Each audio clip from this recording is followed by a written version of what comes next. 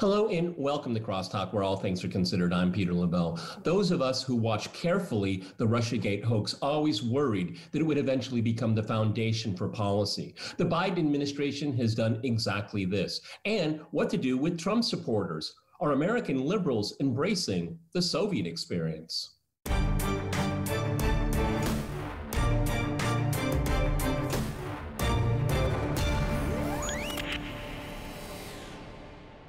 To discuss these issues and more, I am joined by my guest, Patrick Henningsen in Plymouth. He's the editor and founder of the 21st Century Wire.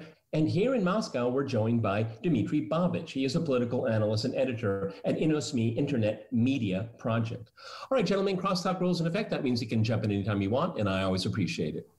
Okay, let's go to Patrick in Plymouth. Well, the Biden administration has started its foreign policy approaches here. And of course, Russia is, as always, close to the top for some reason. And those of us that have watched the Russiagate hoax over these years always lamented, as I said in my introduction, that it would bleed into policy. Well, it has done that, okay? Well, we have mixed signals. I mean, we can talk about the 5-year extension on the New START treaty that's about to expire next month. Which is good news, and we always cheer for good news. But I wonder if there's going to be linkages, because we still have this rhetoric of Russia interfering, meddling in American politics. So it's never spoken out loud that the United States meddles in every country's internal politics here. So a mixed bag, Patrick. But as I'd like to stress is that this fictitious story, Russiagate, has bled into policy, and that's something that we all worried about. Go ahead. Well, that's something that we were warning about from the very beginning, is the danger of allowing a sort of official conspiracy theory to permeate into, public life, into the national discourse, and ultimately into foreign policy. That was the most dangerous part of it.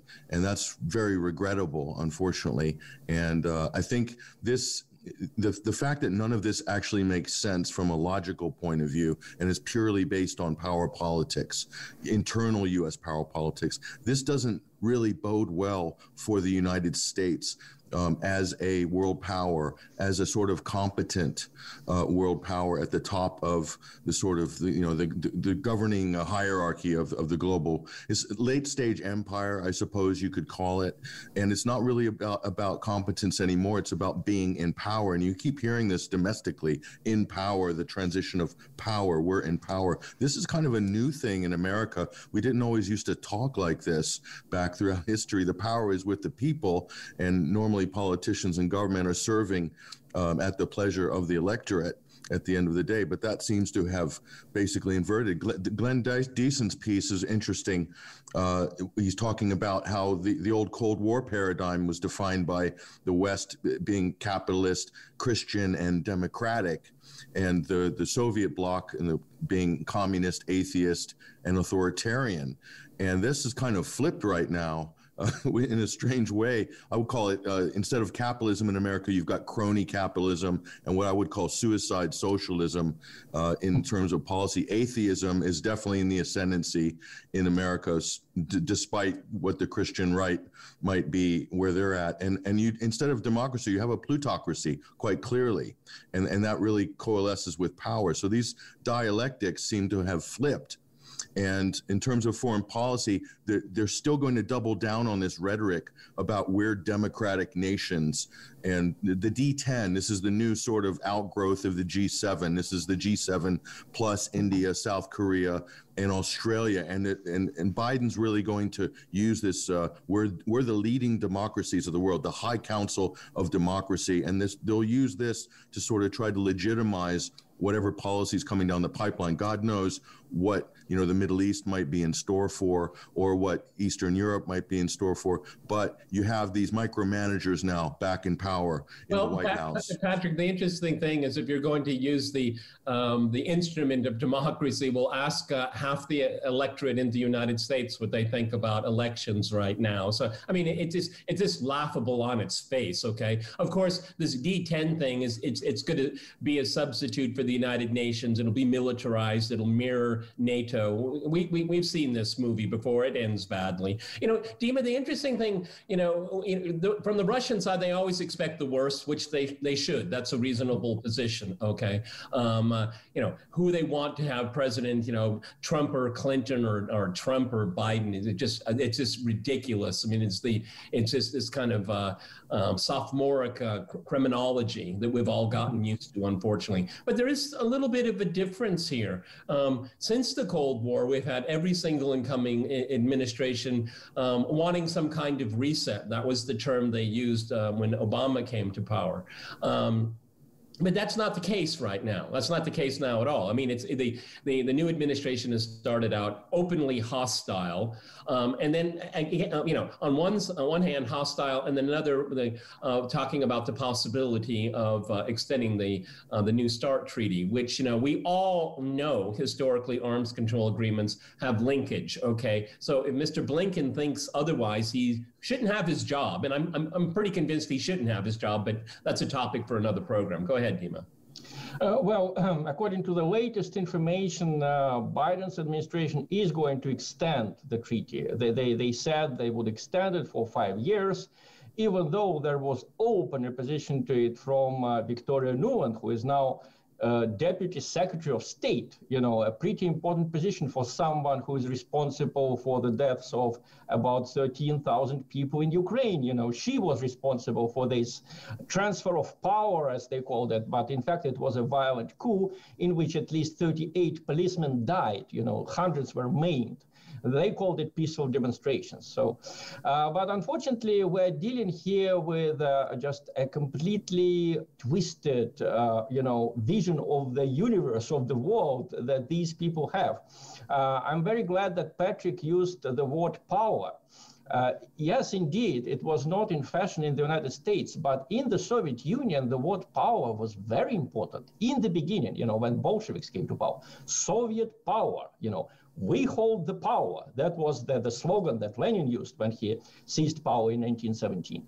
So basically, I'm not against any leftist ideology. I'm against totalitarian leftist ideology. I'm not against liberal ideology. I'm against its totalitarian variant, which they have now, unfortunately, or starting to have in the United States. And in that sense, again, Patrick got it absolutely right when he said that the old roles have somewhat, been flipped, this time. And here I'm going to quote an article by our friend Glenn Deason on RT's website. I think it kind of summarizes what Patrick just said. The liberal international order has attempted to recast the former capitalist communist divide with a liberal authoritarian divide. However, the ideological incompatibility between American liberalism and Russian conservatism is less convincing. For example, McFaul, former ambassador to Russia, Michael McFaul, cautions against Putin's nefarious conservative ideology committed to Christian, traditional family values. McFaul views it as a threat to liberal international order. End of quote. Well, indeed, the roles have been flipped. I mean, and the funny side of it is that Putin actually did not plan to be, that white, a knight in shining armor defending Christian values. He had a lot more modest aspirations when he came to power in the year 2000. I think he wanted Russia to be a normal East European country, expanding its connections to the West, developing its economy in concert with the United States and with the European Union. But the problem is that these people, this ideology pushes him into the conservative camp, if you want, and makes him defend Christian values even more than he would probably like to. It's interesting is that it's the ideas of George F. Kennan, the American ambassador to the Soviet Union at the very end of the Second World War, and he came with his famous telegram in Foreign Affairs, and it was to contain the Soviet Union, which I think is very interesting because that's come back into vogue. Michael McFaul's name has already been mentioned here, but you have these neocons, and I have a new phrase, Obama cons, because that's who's in the Biden White House.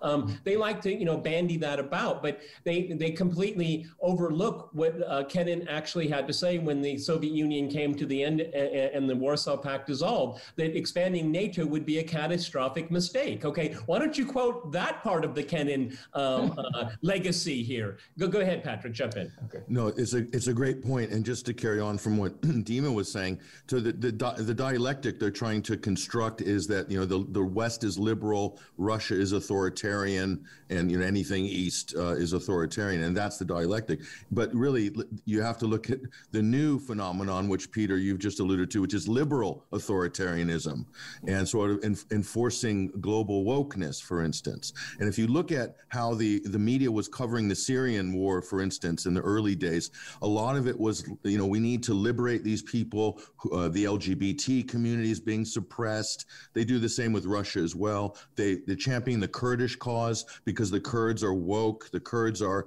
LGBT friendly, and this is what we need to get behind. They're like us, basically. We need to support them. And so that's the kind of raison d'etre that's driving the undergirth policy.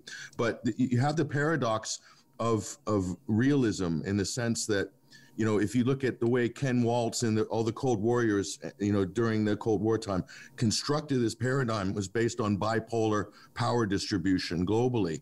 Okay, but what you have now is it's never changed. The liberal international order, liberal internationalism is realism, because you have countries like the United States, whoever's the most powerful, has the most resources, has the most capabilities. In terms of the US, it's hard power, soft power with media, and also smart power with NGOs. That's a new development in terms of being able to disrupt, destabilize a country, of eventually throw its government out in a coup or whatnot. That wasn't really articulated very well by the great, international relations scholars during the Cold War, because they were really concentrating more on hard power and, just the general heavyweight bouts, basically. But, that's the paradox of realism, is that realism still governs the liberal international order. The liberal international order is a farce, and the press don't cover the subterfuge, because then that takes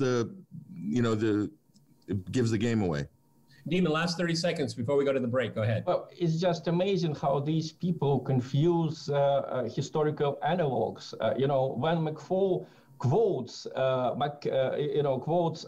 Kennan on the need to contain Russia, he forgets that 50 years later, in 1999, when NATO was expanding, Kennan gave an interview to Thomas Friedman of the New York Times, where he said that the expansion of NATO was a mistake and that we should finally stop containing Russia.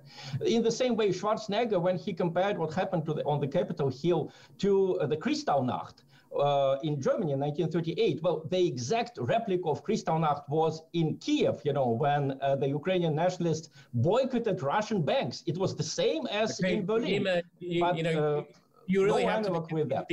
These people just don't know history and they're unwilling to learn it here. Okay, I'm going to jump in here. We're going to go to a short break, and after that short break, we'll continue our discussion on some real news. Stay with RT.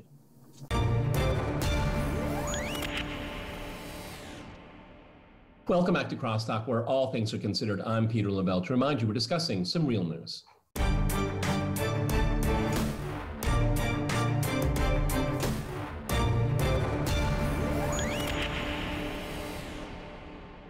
Okay, let's go back to Dima here in Moscow. Dima, you sent Patrick and I an article from The Atlantic, which I thought was so interesting we should actually talk about it. It was published in The Atlantic on January the 19th, and it's titled "What to Do with Trumpists." And if I could read the subtitle here, the proper response to these extremists is not counterterrorism, it's mental hygiene.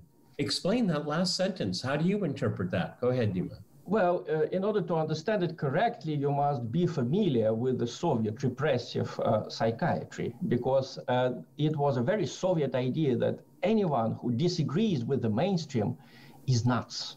He is somehow not normal. He needs to be corrected. The Soviet psychiatrists even invented a special term for it.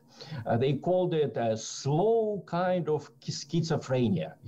These people just don't perceive reality. The New York Times perceives it. That means they're schizophrenic. That means they're not normal.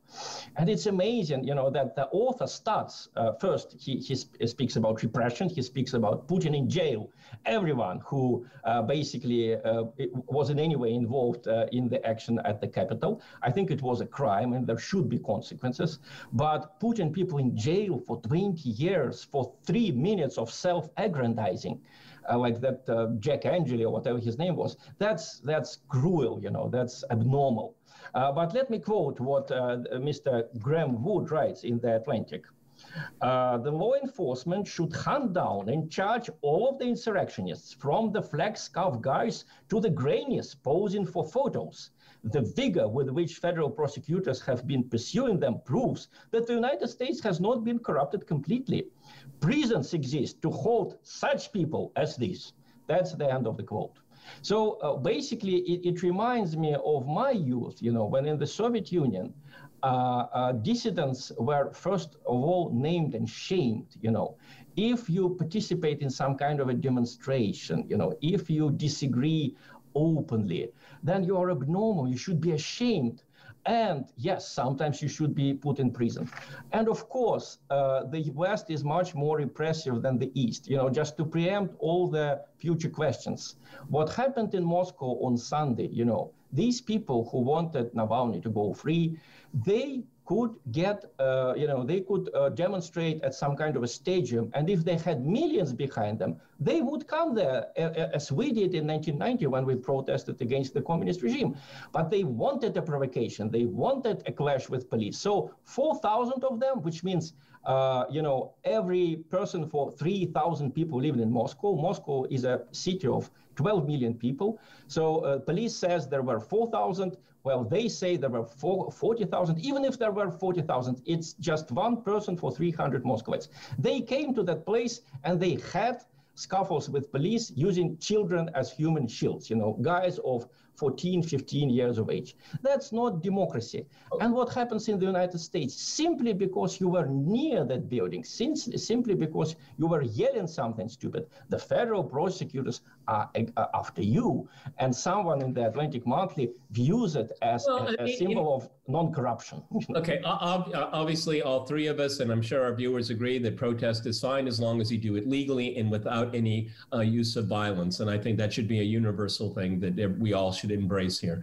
But Patrick here, the event, it's not about the events on the Capitol, for goodness sake, okay? This is just a cudgel here, okay? Because the impending purge had been envisioned before the events on the Capitol. So, but I mean, this just goes back to something that we talked in the first part of the program, is that there's liberal totalitarianism in play here. It is all about intolerance and the refusal to have debate. I mean, it's better to deplatform someone and disappear someone, demonetize them, instead of engaging them. And this is what this ideology has come to. Go ahead, Patrick. No, it's pretty clear looking at the rhetoric. I mean, this piece by in the Atlantic is just unbelievable. But in a way, it's a good sort of lesson of what the sort of mindset is, at least in the coastal mainstream media echo chambers. But what the direction of travel here is clearly the real thing isn't domestic terrorism here. The direction of travel is federal power, the power of the federal government versus everything else, basically. And so this is how it's shaping up. So the partisans on the left are amazing, and the Democrats is, if you look at their output over the last 5 years, it's been Russia, Russia, Russia, and they're saying QAnon, this online LARP conspiracy is like the equivalent to Al Qaeda or ISIS. But in terms of, we talked about Russiagate actually affects U.S. foreign policy. I mean, so that conspiracy theory has like real world implications, global implications, in fact. But the problem is, you have the liberal intelligentsia. You have people who are populating the cabinet right now. They teach at Harvard. They teach at all these top Ivy League universities. They've been telling their students absolute fiction for the last 5 years. And these people are in charge. I think there's a degradation of not not just discourse, but there's a moral degradation in America at the intellectual, at the so-called elite level, the mainstream media level, where they don't care. They want to blame the internet for the post-truth world, when in fact they created the post-truth world. Government, federal government, mainstream media. Look at the Obama administration, how they wielded federal power, how they politicized the Department of Justice.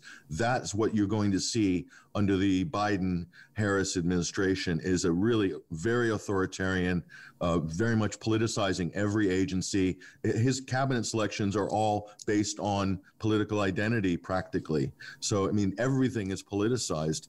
So this is like Obama 2.0.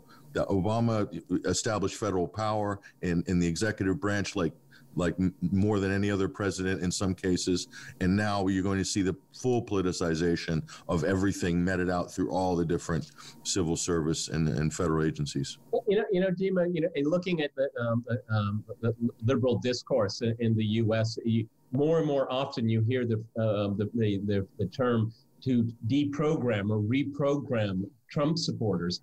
Again, this has such echoes of the Soviet Union for me, because their mission, failed mission, and I would like to say, is to create the new man. Okay, and they failed, but we see another attempt being played out here in the West right now, is to create the new person. I guess now, to be politically correct, and what that does is it negates. I mean, in my opinion, and I'm not really prone to hyperbole, is that this is an attempt to negate the entire renaissance of Western thinking. I mean, almost, and from every single quarter, they're trying to crush it. Okay, and it's remarkable that it's coming from the West. Go ahead, Dima. Well, you're absolutely right. And just like in the Soviet Union, it comes in two stages. The first stage is a total demonization of your opponent. I mean, MSNBC, Mr. Hassan, on MSNBC, he said that Trump's supporters should be treated as Al-Qaeda followers who just walk freely among us simply because they are white rather than brown and Muslim, end of quote. So this is someone named Mehdi Hassan who says it on MSNBC. A former Department for Homeland Security official, Juliette Kayyem, agrees that we should treat Make America Great Again movement as a terrorist movement, and Trump as its Osama bin Laden. Again, end of quote. So the first stage is the total demonization of the opponent. The old man is a bad man. He's terrible. Now the creation of the new man. It's just amazing. In First Things, which is a magazine devoted to problems of Christianity, Protestantism, there was an amazing article by Carl Trueman, just published recently, where he writes that people inside the Protestant congregations, such as Southern Baptist, those of them who do not believe critical race theory, are no longer considered Christians by their fellow Protestants. And there is a big debate. Can you be Christian and be white at the same time?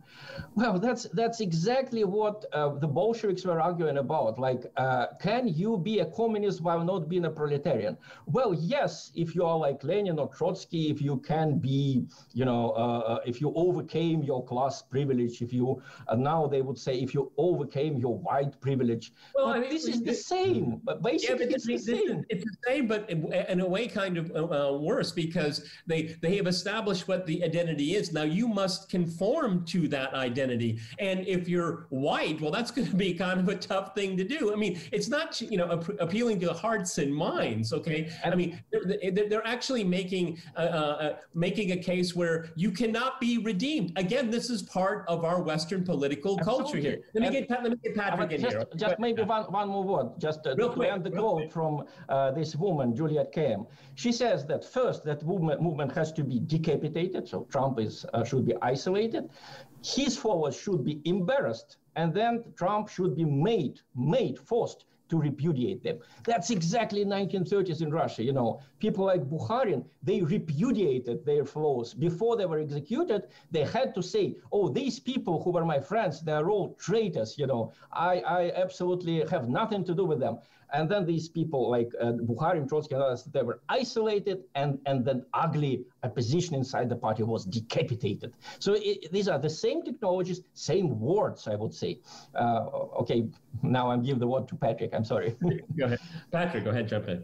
No, the Democrats, what you call the left, which will probably end up being the authoritarian right very soon, they talk about inclusivity, they talk about diversity, but only in ethnic terms or political identity terms, not in terms of political beliefs or, for instance, the term nationalism has been merged to mean white nationalism, white supremacy. All of this has been kind of, put together in one omelet by the media, by mainstream discourse. Right. And so nationalism has been kind of demonized but that's an absolute nationalism versus globalism. That's a very real political choice. That reflects the reality of the global situation, but it's being basically crushed. So that gives you a clue as to the direction of travel of where the real policy is going with the people who are basically doing this. But again, the danger is if you marginalize